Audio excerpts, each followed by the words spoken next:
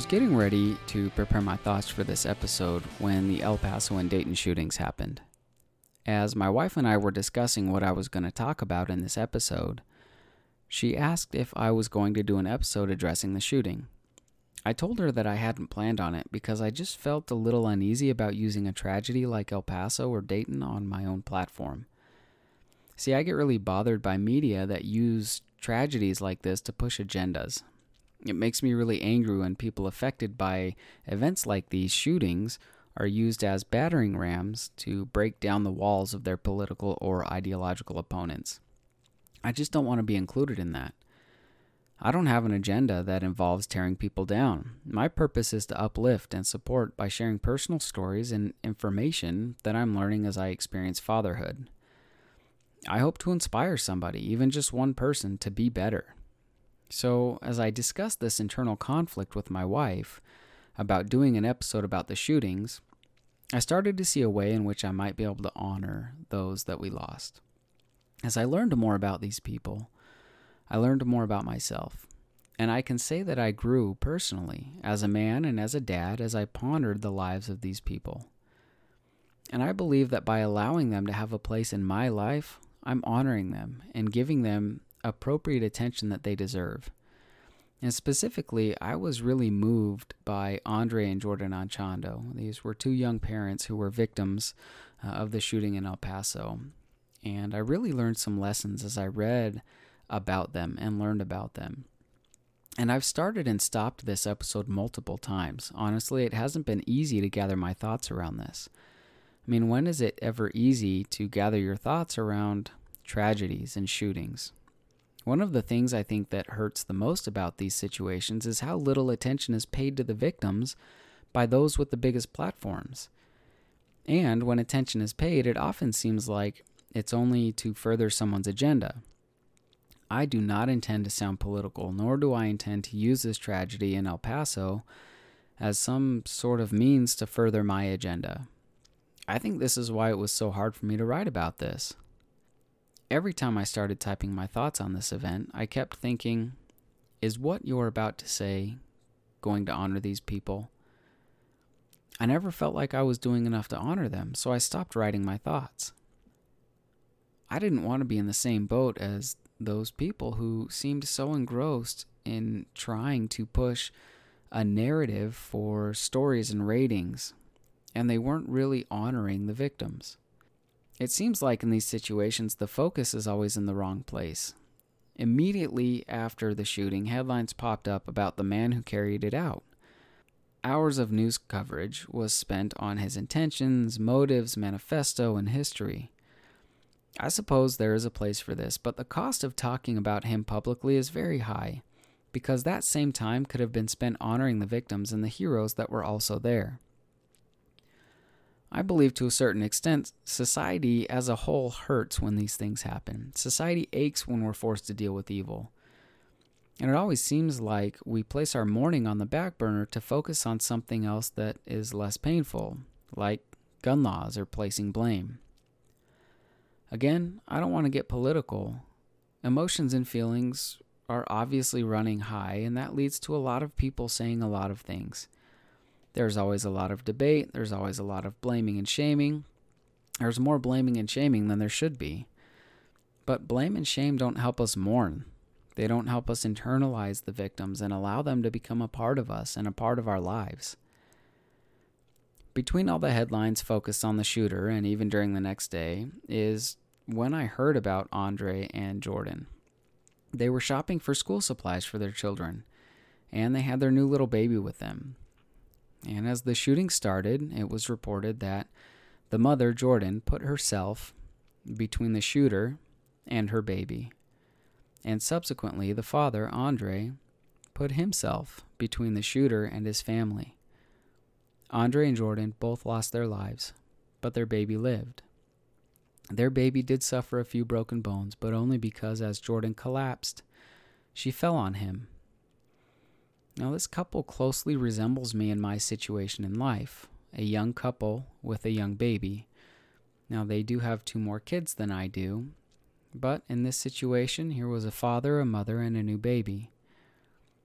And as I was looking for more information about this couple, I found a Washington Post article, and thank you to Washington Post for writing this. But this article explained who they were and showed a picture of Andre holding his new baby in the hospital. Again, it wasn't long ago that I was holding my new baby in the hospital. And I think that's why this story stuck with me. And as I kept pondering him and this situation, I tried again to really understand and hold on to the core reasons that this story stayed with me, and a few things emerged. First, Andre, without hesitation, put himself between the shooter and his family. Second, Andre was actively providing for his family, which put him in a position to protect them. And third, Andre's family gave him purpose, and that purpose became his foundation for everything else that he did. After reading about Andre and his immediate reaction to shield his family from evil, I thought to myself, what will I do if I'm faced with a crucible moment like this? Will I react like Andre? If not, why not? And how do I get there? If I do, well, what caused me to do so? I look at Andre's actions as not only what they are, which is an incredible, absolutely heroic act of love, but also as a metaphor for a father's existence. Andre placed himself between his family and evil. And this world is so full of evil. Yes, there's good in this world too, and we are to be the good. That's the point. This to me is one of the main purposes of a father, to protect his family from evil. Physical danger requires a physical response, as Andre tragically and heroically demonstrated. But there are so many ways in which a dad places himself between evil and his family. For example, providing a home. As it turns out, Andre had just finished building his family a home. A home provides a safe haven, a refuge from the world. The last thing a good dad wants is for his family to not feel safe, protected, and loved within the walls of their home. In my experience with my own father, I saw this. My dad would not allow contention to exist in our home. If he felt like there was contention in our home, he would immediately mediate the situation and solve it. Contention led to uncertainty, fear, pain, and a loss of trust. He protected our home and presided over our home with confidence and honor, and he took it upon himself as his primary responsibility to protect and serve us. And this did not go unnoticed. Some of the most profound and meaningful lessons I learned that affect and guide my decisions as a dad, I learned from him. Our homes should be a sacred place. Homes protect the most innocent lives that exist in this world, our children. Our homes are sanctuaries for healing. I take a great deal of pride and feel strongly like I'm fulfilling my role as a father as I preside over my home and ensure that my home is safe and comfortable and is a place where my wife can mother our child without concern of the foundation that our life is built on. I want my home itself to exude this kind of confidence for her and for our children. And it's active hard work. It doesn't just happen. And I'm not suggesting that we need to build a big house or build a house. I'm saying wherever or whatever we call home, we can turn into a sanctuary for healing and a refuge from the world. We can turn the walls of our home into barriers that protect us, again, not just physically, but emotionally and spiritually and mentally from the evils of this world. And we can create an environment of safety, learning, love, and compassion for our families. There's just so much ugliness in this world, and life hits hard. Life does not discriminate on who it hits. Evil is out there. And as a dad, I'm willing to put myself between that evil and my family. I find purpose in this. I find meaning. Hopefully, I don't ever have to encounter something so extreme as this type of experience that Andre went through. I've spoken with a lot of my friends who also have young children about this, and what I hear from them sounds familiar. They also feel that it's their responsibility to stand between their families and the evils of this world. They do it willingly, and they find purpose in it. I find myself going through scenarios in my mind. I wonder how I would react in so many different situations in which my daughter might be in danger, not only physically, but emotionally, mentally, and spiritually too. I think through these things, and I try to prepare myself for the eventual difficulties that are inevitably going to come. My biggest fear is that I won't be prepared. My biggest fear is that I will somehow not be what she needs when she needs it, that I won't sufficiently shield her from evil that lurks in this world. I try to use this fear, though, to motivate me to be a better dad. I use it to stay present and active and vigilant. Personally, it keeps me on my toes. It gives me purpose as I strive to learn how to best provide for her. I understand that I won't be able to filter out all of the evil from ever reaching her. I understand that she'll have to face some evil down on her own. But again, that understanding drives me to be a good example for her, to teach her where and how to build fortifications necessary to deal with evil when it comes. Again, Andre was an example of this. I take some liberties here, but two things are very true for me as it pertains to Andre. One, there is no doubt that he loves his wife. Two, there is no doubt that he loves his baby. I'll strive to live my life so that no matter what, my family knows that I love them. They will know that I'm willing to take hits from this world as long as those hits don't hit them as hard. They'll know that I'm willing to sacrifice what's needed for them to experience a more pure, happy kind of life. This is the first lesson that I learned from Andre. Second, it occurred to me that Andre was actively providing for his family when this happened. School was coming up and his kids needed school supplies, and Andre was actively seeking to meet the demands of life that were being placed on him and his family. Inherent in this is that he cared about them. He wanted his children to succeed. He wanted them to be prepared. He's trying to set his children up for success.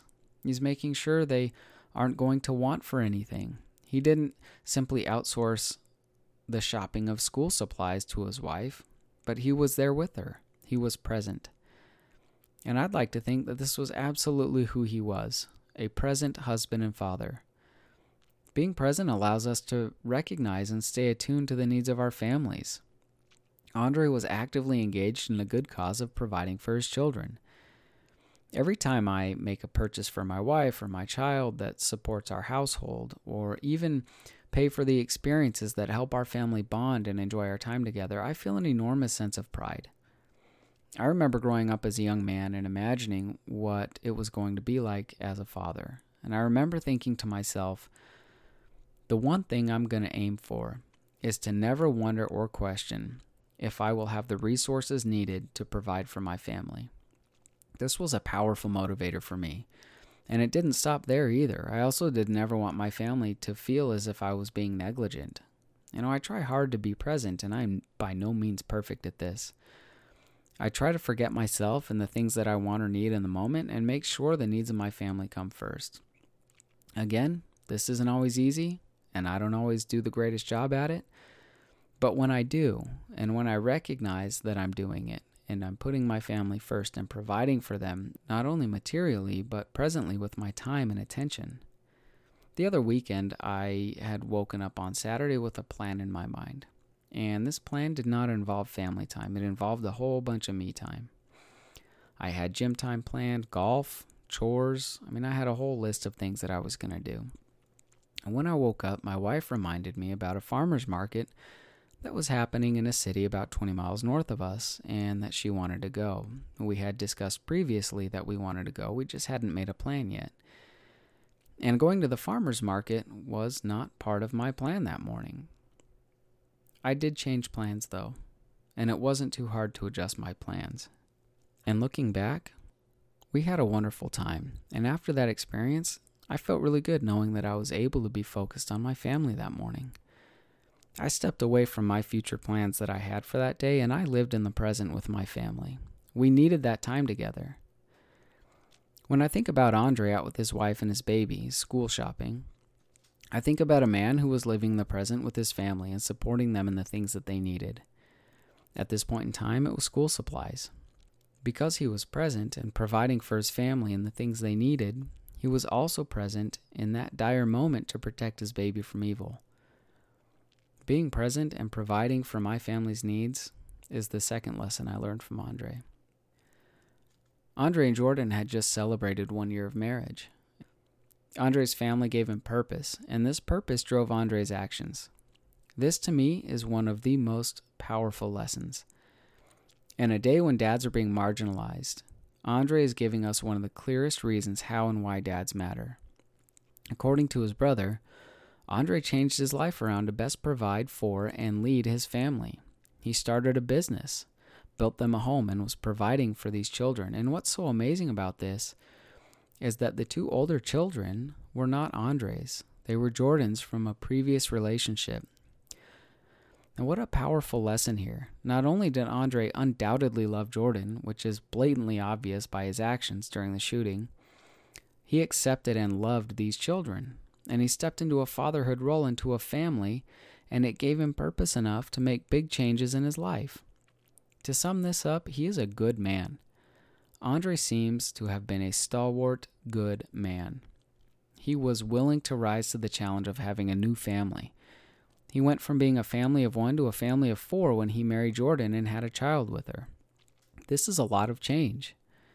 After all we've talked about up to this point about how important dads are to families and society, no doubt this family was happy and lucky to have him.